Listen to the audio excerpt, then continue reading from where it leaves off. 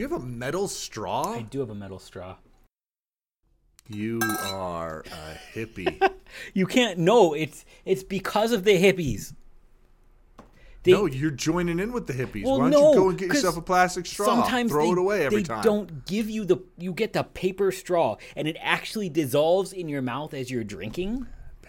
Costco has paper straws now. They're horrible. I keep the metal straw in my glove box because, like, you never know when you're ready for some caffeine, and they're like, nope, here, have soggy paper in your mouth and just enjoy that.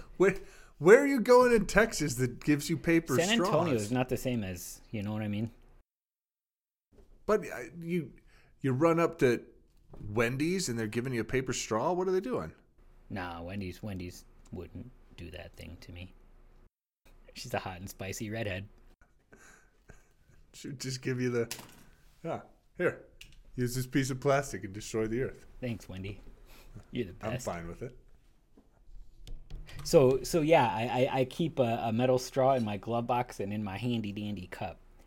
And metal straws. They're not appealing. Ugh. I don't enjoy it, but well, it sounds bad. Like, and how do you see my thing? My teeth are set on edge right now. Like because I'll take a straw and I'll just kind of. Oh yeah, you can't do that. You can't do that. My teeth hurt right now.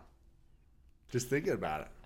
They make like the silicone covers, but I feel like we're over-engineering a simple problem. You know what I mean? Have you ever seen those? They're the metal straw, but they've got the little silicone cover for it because they know how much your teeth will hurt doing that.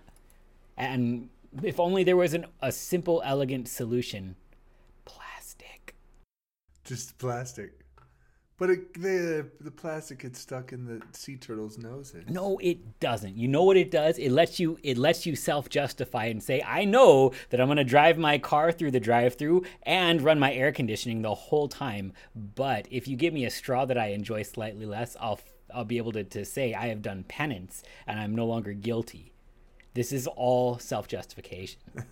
It's just I'm not in it for the penance. Look, plastic isn't going to biodegrade.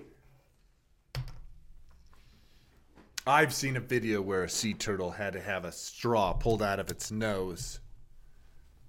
How dare you?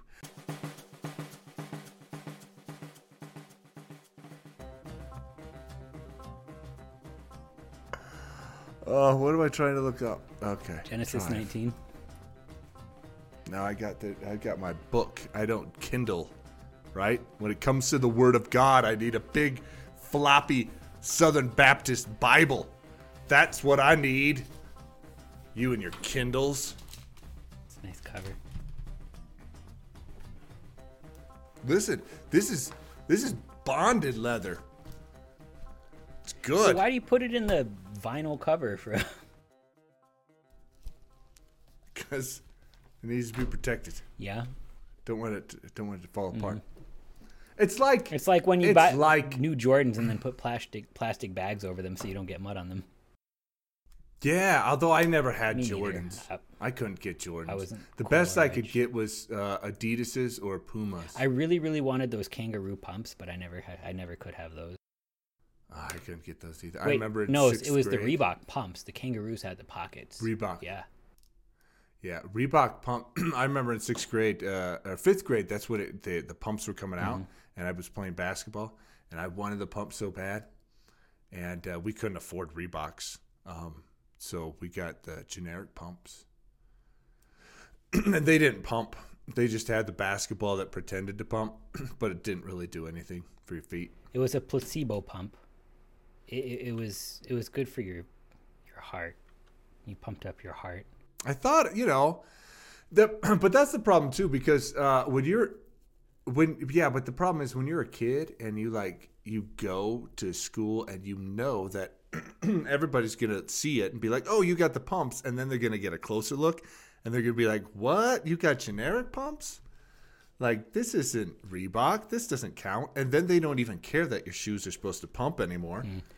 Now all that they care about is you've got generic pumps. You're a tool. I was a tool before generic pumps. So can I tell you one of my embarrassing elementary school stories? We're not going to get anything done today, are we? All right, so I just we were broke. Like we didn't have a lot of extra, and so Payless shoes were a viable option for me, especially because I didn't care. I was in 5th grade, and it was 5th grade. But so I went and I got plain black shoes that were comfy, and I thought they're all right. I didn't really care otherwise. But they were apparently like the Jordan ripoffs from Payless. And that's like the one pair you didn't want to wear. And so everybody's like, "Oh, you got the Jordan." No, you didn't. Who are you? Well, just a little 5th grade Jew. I don't know basketball. Right. I'm like, hey, you guys want to listen to some Smash Mouth? I don't know what's going on here.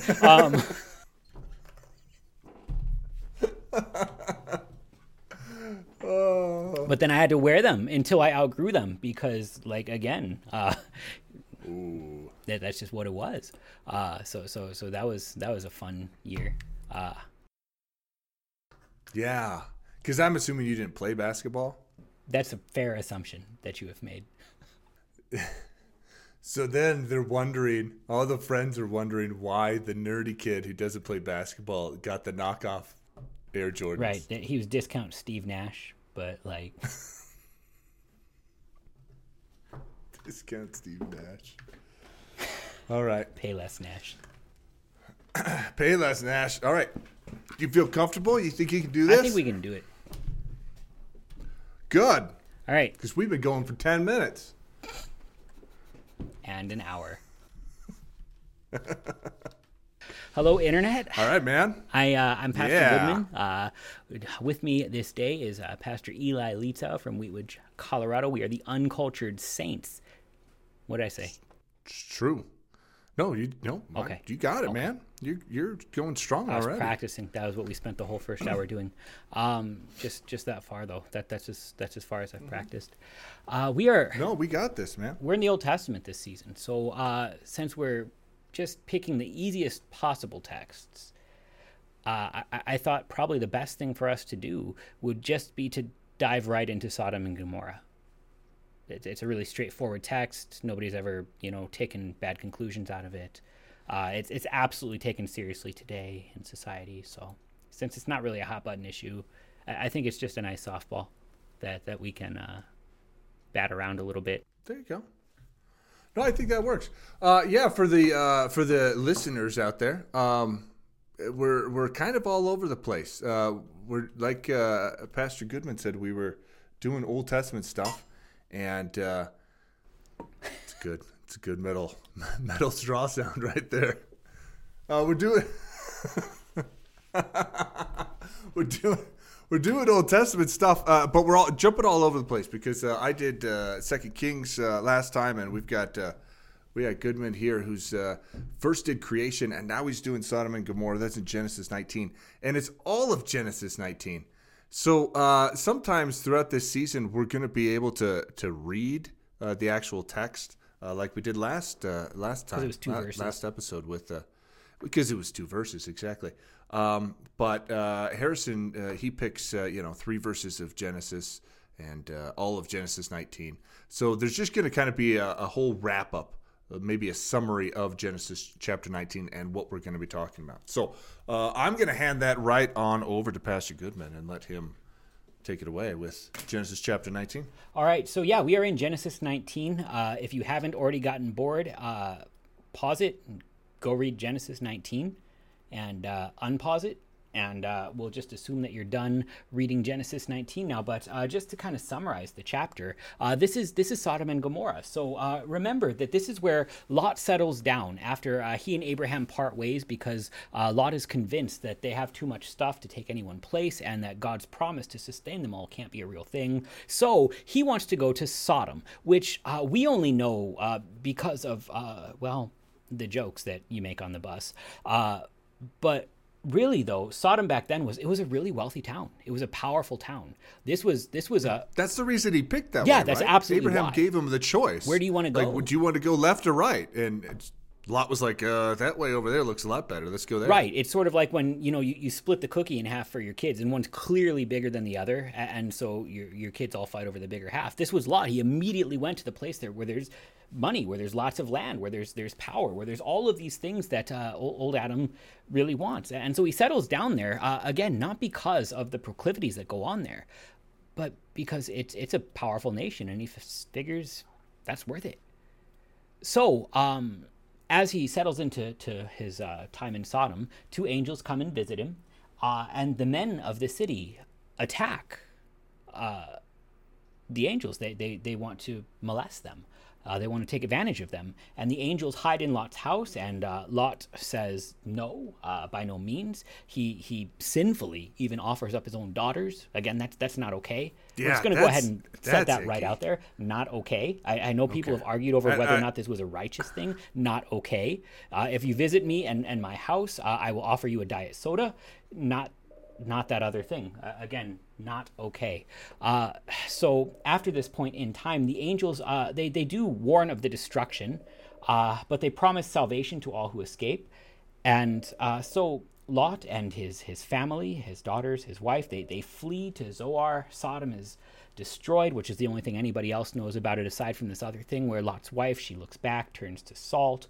And then Lot and his daughters settle into the hills of Zoar, where the trauma kind of continues. Lot's daughters will get Lot drunk and take advantage of him and have children. Genesis 19, everybody. Yes. That's an uplifting chapter. Yeah. It's wonderful. Hold on a second. I think it's interesting that we should make this point, and you kind of spoke about it in regard to the fact that Lot offered his daughters to the raging mob out there, and you said that's not okay. I think far too often us Christians, we try to cast the Old Testament patriarchs. I'm not saying Lot was necessarily a patriarch, but he was kind of a middle of the road guy. And we try and cast them in this light of they were really good people, right? And so we put Abraham up on a pedestal, even though Abraham passed his wife off as his sister and married his wife off to Pharaoh, right? And we try and say, oh yeah, we're going to be able to shoehorn the offering of the daughters into a righteous act. No, we've got a bunch of sinners acting really sinfully in the Old Testament, just like a bunch of sinners act really sinfully now. Right, and this is something that's worth confronting, because if the only stories that you want to take are sort of like the polished ones of the Old Testament characters, all you have then is a sort of these were good people and so good things happened to them idea that gets dashed to pieces when you accidentally read the Bible and find out that no, these are some sinners and they're doing awful things.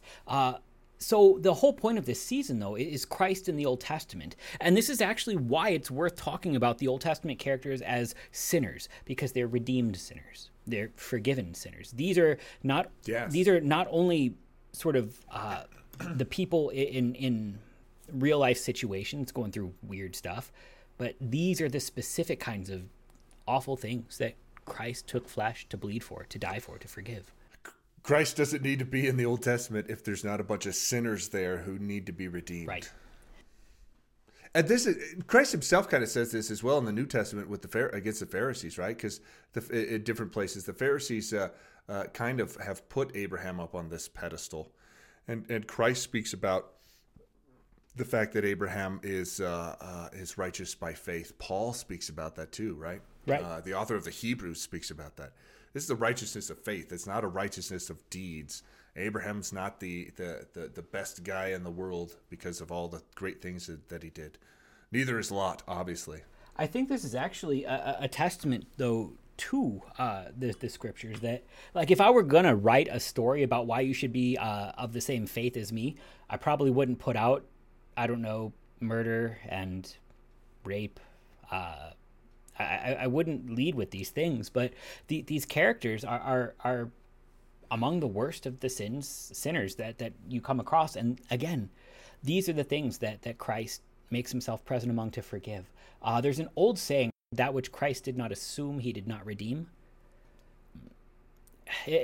Christ comes from the very dregs. He takes the very worst of things unto himself to forgive these kinds of sinners. And it lets us confront it in a much more honest way, which is important, especially when it comes to, for example, Sodom and Gomorrah, which is something that almost only ever really gets talked about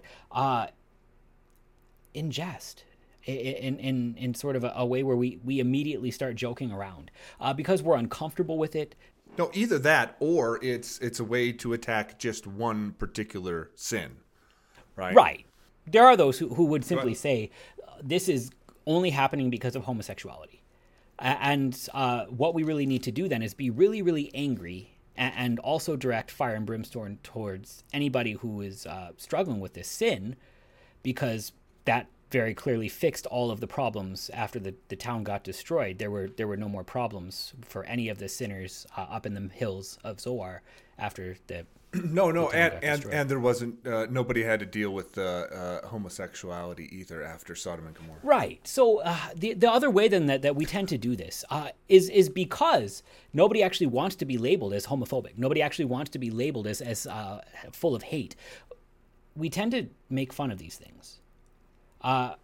We tend to joke about these things so that we don't actually have to take them seriously. This is always what we do, though. When we don't want to be afraid of something anymore, we start to make jokes about it.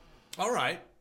So we've got a lot of ugliness here in Genesis chapter 19. Are we going to speak at all about the conversation Abraham had with the Lord just previous to this, where the Lord's already said he's going to destroy Sodom and Gomorrah, but Abraham pleads with the Lord, says, no, that's don't destroy it, right? There may be righteous people down there. If I can find 10 righteous people here, yeah. I don't want to talk about it because I don't care.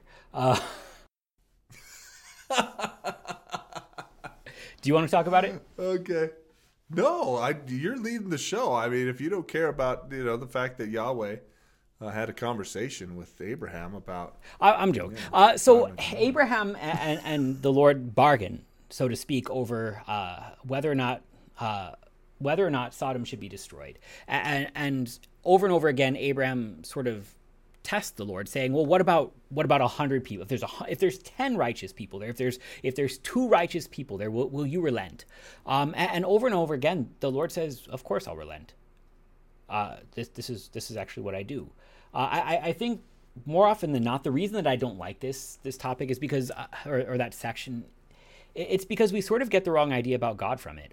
Because we sort of take on ourselves the mantle of the righteous and have to save Sodom from God.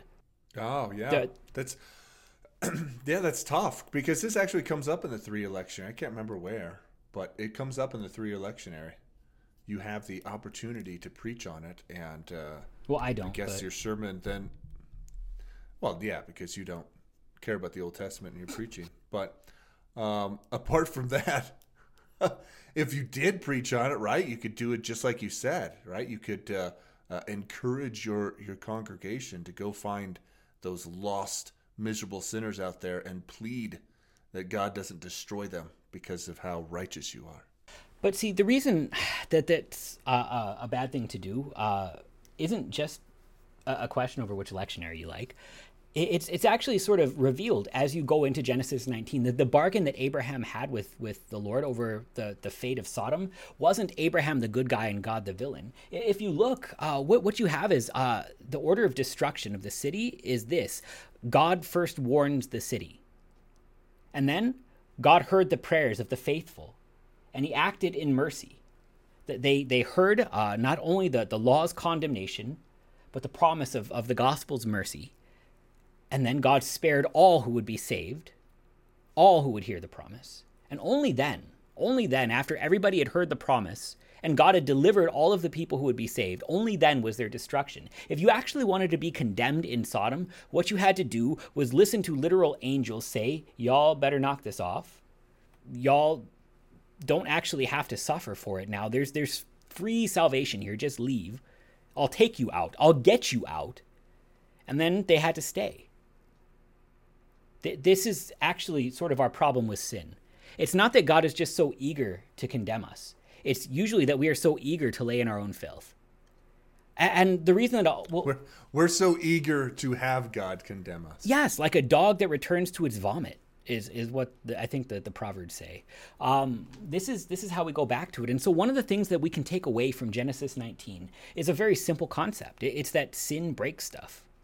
It's something we try really, really hard to ignore because we would rather sort of have God condemning us for arbitrary reasons that don't make sense because we're happy.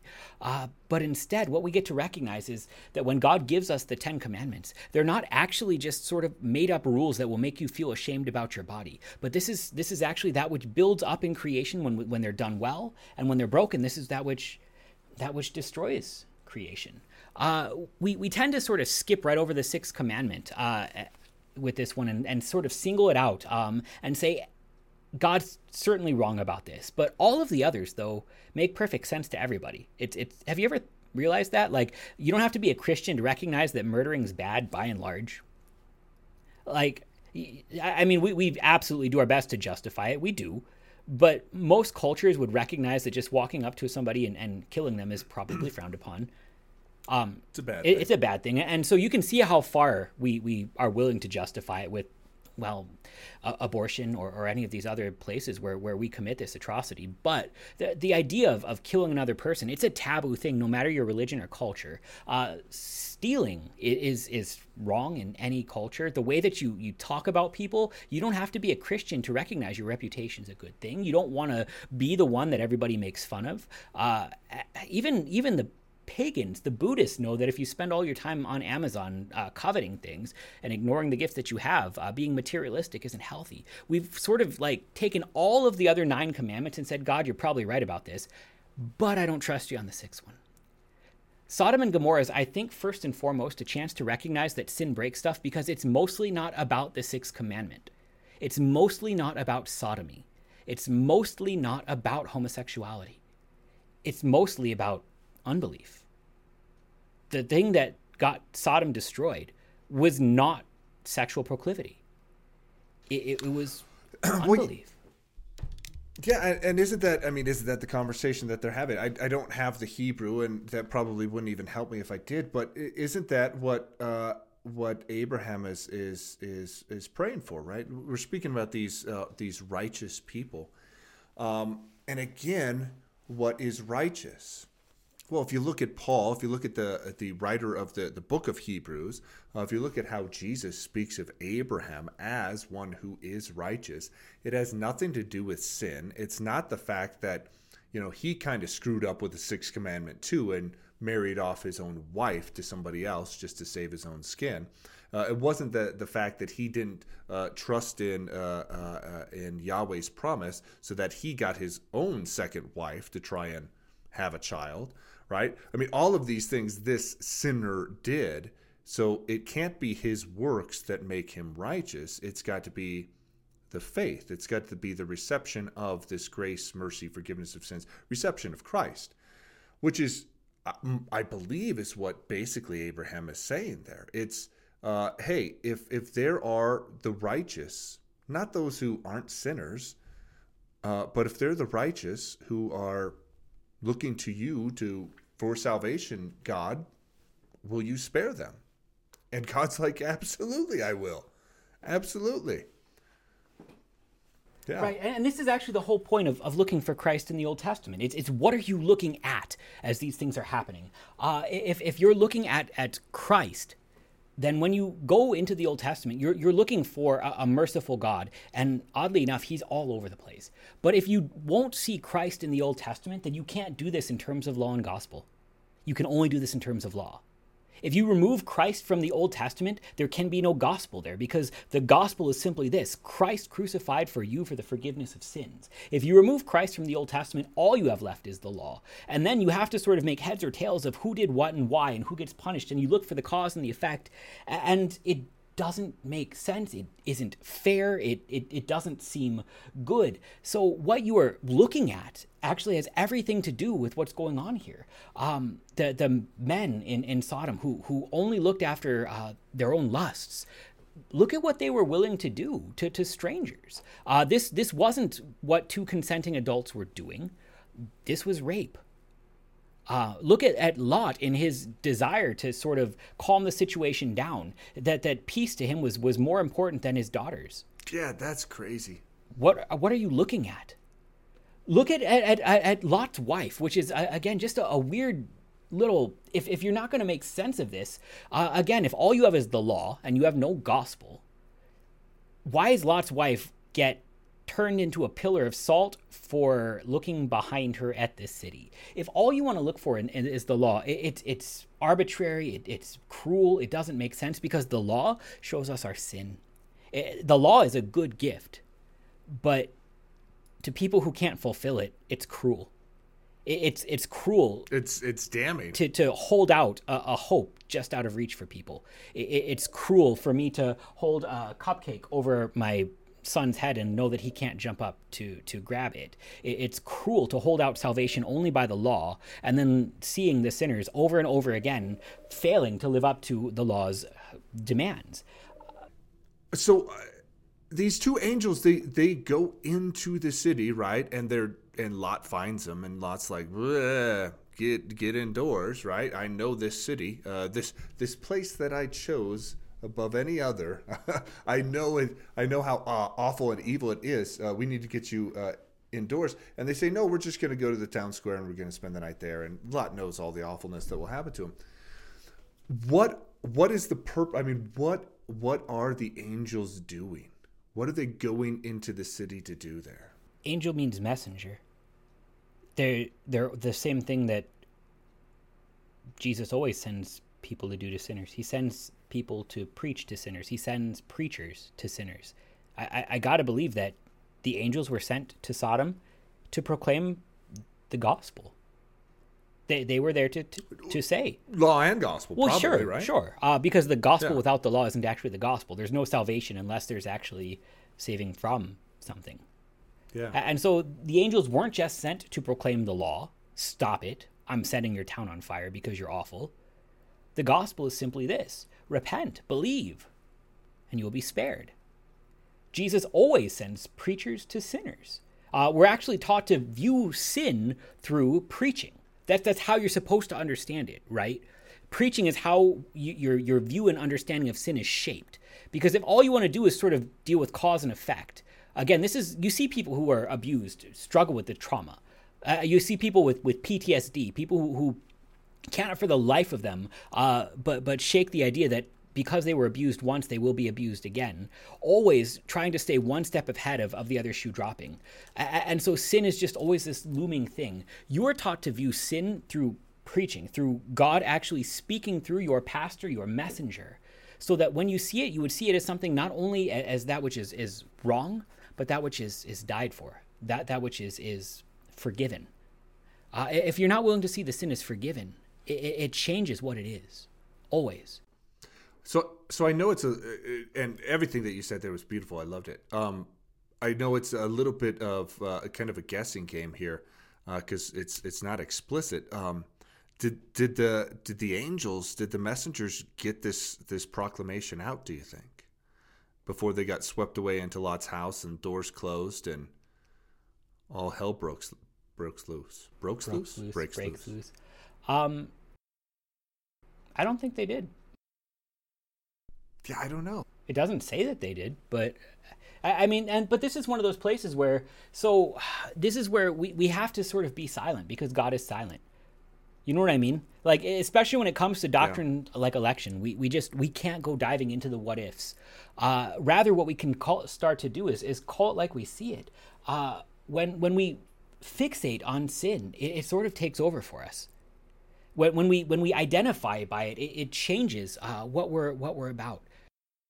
Is there any way, and I know that you don't necessarily want to go this way because we've kind of talked about this before, and I don't think I want to go all the way down this rabbit hole either. But is there any way that we can also kind of talk about this? Not only the sexual proclivity of the men of Sodom and Gomorrah, and just the evilness here of, like you said, it's not even just consensual adults. It does seem to be a rape sort of situation, but also this this dominance sort of thing. Like these two men who have come to be messengers, whether they know it or not, whether the townspeople know it or not, that these men have come to be messengers of Yahweh, that they are going to they're going to portray their dominance over these men in a very violent, very sinful sort of way, which I think kind of does speak to, like you've said before,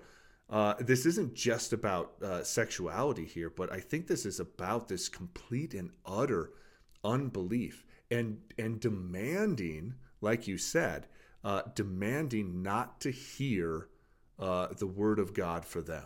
Right. And what's important is that you've laid out three different sins that are not the same thing. You've laid out, for example, homosexuality, which is not the same thing as rape. You cannot just sort of convolute those, even though you can find them under one commandment. They're not the same thing. You can suffer from one and not the other in both cases. And you've also laid out idolatry, which is a third thing altogether. When we just sort of want to pick a big pile of sin and say, well, it's because of this one, the one that I'm not doing, then all of a sudden you have a city that you can laugh while it burns instead of mourn. And when you have a city that you can laugh at while it burns, you're not in a good spot as a Christian, you yourself. Whether or not you're in that city, you're looking back at it. You're turning to salt. This is what Lot's wife is dealing with too. She turns back to look at the city. Okay, yeah, go for that. So I really got to believe that this isn't God just sort of setting, again, an arbitrary rule. But it's again, the idea that sin breaks stuff, so don't look too hard at it. When you focus on sin, it's sort of like that object fixation thing. Like when you're riding a bike and you look at the tree and you try and not ride in the tree, but because you're looking at the tree, you can't help but kind of subtly steer into it, and that's why my nose is big. But if you have this sort of fixation on sin, it's really, really hard to avoid it. It's done with those who would secretly covet that sin. And so you see people this way, they talk, isn't it an awful thing that this thing's going on? And you go, tell me all about it. I want to hear every last detail of how awful that is. You see people who just love to sit in judgment over other people. And so again, they'll pick, the 2 or 3 sins that they're not doing, but other people are. And they'll say, well, because of this, let's talk about it so that I can feel better about not committing this sin, even though I'm finding joy in punishing somebody God wanted to say is forgiven. Neither of those things is forgiven. That doesn't seem to be where Lot's wife is at, though, I think right? Lot's wife misses the idea of what the town was, and that's the same reason they settled there. Lot's wife is missing the nice lifestyle, the wealth, the power. When she looks back at the city, it's not that she really enjoyed that night hiding in her house while the whole town tried to break in and commit an atrocity. I think it's that she looks back and says, I wonder if this is going to be worth it, being away from that sin. I wonder if being away from that sin is going to be worth giving up all of that wealth, all of that power, that nice house.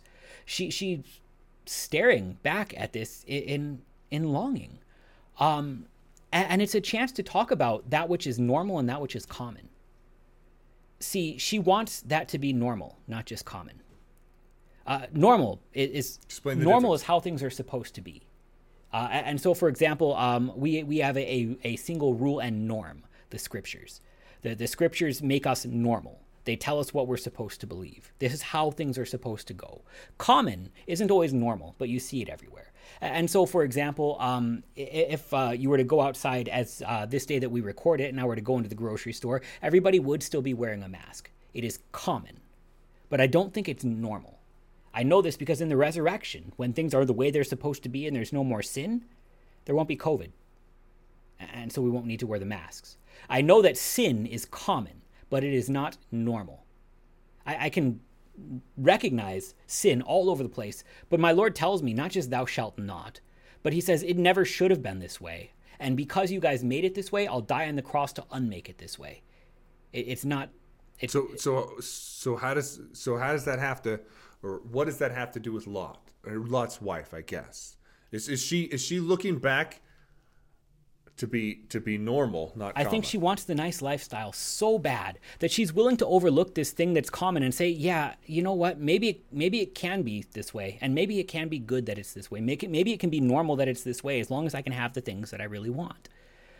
And again, I don't think you're talking about just one particular sin of Sodom and Gomorrah. It's the entirety of this unbelieving. That's just it. Lot's wife wasn't one of the sodomizers. Lot's wife wasn't one of the ones who was subjected to it either. Lot's wife was simply the one who got drug along out of her home, but found a nice life and kind of really wanted to hang on to it. And that's where she found her identity. Her identity was found in the nice lifestyle that she had, so much that she was willing to abandon the Lord's command and promises, that she was willing to abandon everything just to sort of focus on that part. And that's the real issue with the homosexuality. It's the identity question. See, it's not a question of can gay people be saved. Let's just go ahead and answer that. Jesus died on the cross for them. Their sins are forgiven. It is finished. There will be homosexuals in heaven because Jesus died. And so the question of salvation isn't, are you straight or gay? The question is, do you believe in the resurrection or not? Is Christ your Lord? Are you baptized? These are the things that separate between heaven and hell. The question of identity comes in, though, and says, is there something more important to you than that? And this is the real devious part about this. And you see it in Lot's wife, who struggled with none of these things, but still had an identity problem herself because she wanted to identify as rich. What if your chief identity was gay? In other words, not you struggle with this attraction, not you are attracted to other people of the same sex, but the identity, the most important thing you should know about me. Set aside my personality, set aside my rational soul, set aside all of my hobbies. If you had to know one thing about me, I identify as this. What I do with my downstairs. There's more to you than that. There's more to you than that, chiefly because God says you're baptized. Your identity is baptized. Your identity is holy. Your identity is a child of God. This is why he starts this way, and Christian ministry isn't sort of pigeonholed into, do you find a church that fits all of your hobbies? So you found a skateboard ministry or a Nintendo ministry or a quilting ministry or a what? No, I said that's a good ministry. Skate park ministry. I'm not saying those things can't happen, but I'm saying that when God identifies you, he identifies you as baptized, as holy. And so Jesus. So when God would speak to you, he would speak to you as a sinner of his own redeeming. This is what he spoke to all of Sodom. This is what he spoke to Lot, his wife, the people there in the city, his daughters, all of them.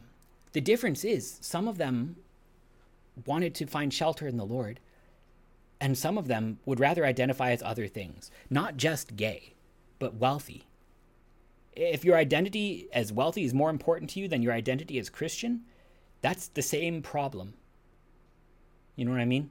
That's God and mammon if you're looking for the Bible verses. Yeah. I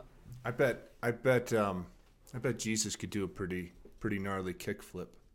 You think he could outskate Tony Hawk? Do a no, 900? In the same way that he can't out b-ball Michael Jordan, right? Tony Hawk's gonna just tear him up on that half pipe. Like again, he walked on water. I think he can ollie. I'm not saying he can't ollie, but come on. He walked. Can Tony Hawk skateboard on water? We don't know.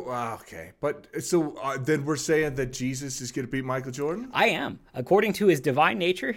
See, this is a question of the genus Maestaticum.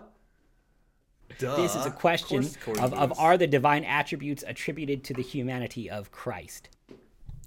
Are you saying that when he walked along the ground, never once did he stumble on a rock? No, I'm not saying that. Oops. Well then, okay. Come on then. So what? He's human. He doesn't spend 18 hours a day trying to figure out how to do a 900 on a half pipe. Yeah, okay, I'll give you that. So what are we doing with Lot's daughters then? Right? So, because that's the last part of the story. What do we do with that? Because obviously they're just from the perspective of the story itself, right? It's not as if Lot's daughters are just these sexual deviants who are like, hey, we're just going to engage in this sexual activity that's obviously wrong and obviously bad. But they've got an understanding, right? I think they're trying to fix the situation, but they're trying to fix the situation in an evil, sinful way. Their thought process is, we've lost everything, and we need to have our names continue, and we're never going to get a husband, so the only guy around is dad. Right? As weird and twisted as that is, that's the frame of reference, right? So, I mean, there's a lot of detail that we're sort of jumping over here that's worth pulling out, because we can actually here talk about trauma. We can talk about sin that's infectious, sin that carries outside of the box that you want it to stay in. So let's kind of deal with this. Sodom was condemned for a sin that cried to heaven, according to the scriptures. Let's talk about the other sins that cry out to heaven. The blood of Abel in Genesis 4, so murder, unbridled wantonness in Sodom, the abuse of orphans and widows in Exodus, the withholding of workers' wages in Deuteronomy. Those are the sins that cry out to heaven. Some of them don't appear to be quite as graphic. This is why. This is not a question of sort of, is something too icky for you? And if it's too icky, Christ can't redeem it. It's a question of, have you given yourself over to identify as this? And if you have, that's going to carry forward. It really is. If you have so chosen to identify as wealthy, that you would abuse orphans and widows and withhold workers' wages, you have set yourself up to be a monster in the very same way. Again, the graphicness certainly changes, but in the same way, if your chief identity is what you want to do with your downstairs, well, that's an atrocity, not because it's icky, but because there's way more to you than that. There's so much more because Christ has redeemed it. Let's start there, that which Christ has redeemed. So Lot's daughters then, going back to it. Yes. Yeah. So let's go. Lot's daughters have seen all of these things. They've seen their mom turn to salt. They've been offered up by their dad to be raped. You got to understand why their sexuality is not going to work the right way anymore. They've seen a lot of stuff. They've been exposed to a lot of stuff. Sin is infectious, and that's going to take over how they view not only sexuality, but how they view whether or not it's their own job to take care of themselves or not. So Lot lives in the hills above Zoar. He doesn't actually go into the town, even though that's where the angels told him to go. You notice that? Yeah. They go up and they live in the mountains. And that's got to be because Lot's at least a little bit afraid that what happened in Sodom and Gomorrah will also happen in Zoar. So he won't go into the town. He's afraid that might burn too. And so Lot's daughters are living not only with a messed up sexuality from having been exposed to this trauma, but afraid that their family line would end, that they would grow old living in a mountain and be left behind. They live in fear. And fear is the opposite of faith, because faith is the casting out of, our faith is trusting in the promise. Unbelief is casting out the promise. Faith is clinging to the promise. Fear is a belief that the promise just can't be true. So Lot's daughters rape Lot. They get him drunk. They take advantage of him. Sin breaks stuff. And for what purpose, though? Like, what is their... Again, I don't think it's that they've seen abuse, perhaps have actually even been abused in the past, seen atrocious things, and now that they're so messed up that they can do no other. Isn't there a purpose for this? Or at least in their minds, they're seeing a goal to be accomplished in this, right? Well, of course. In their minds, they see not only a chance to express sexuality, which has been perverted and twisted in itself, but they also see a chance to find safety, which was their mom's only goal, their dad's only goal. And so they think they can build something for themselves up in these hills, and they'll work with what's given them. They have not trusted in God's promise to care for them. They've decided, I need to build this myself, and this is how I'll do it. So it's we're going to have a kid. Right, I'm going to get lineage. Yeah. I'm going to get progeny from this. In the same kind of way, perhaps that Abraham had the promise of a son, and didn't hold firm in that promise, but said, "Oh, obviously it can't be with Sarah. She's way too old. I'm going to go ahead and get this done. God needs a little bit of help." Right. and I'll get this done in some other way. I'll get another wife. I'll get a concubine and have a son. And God said, nope, it's not that one. Right. Okay. So the reason this is worth talking about is because this is actually where Christ intercedes in the plainest way.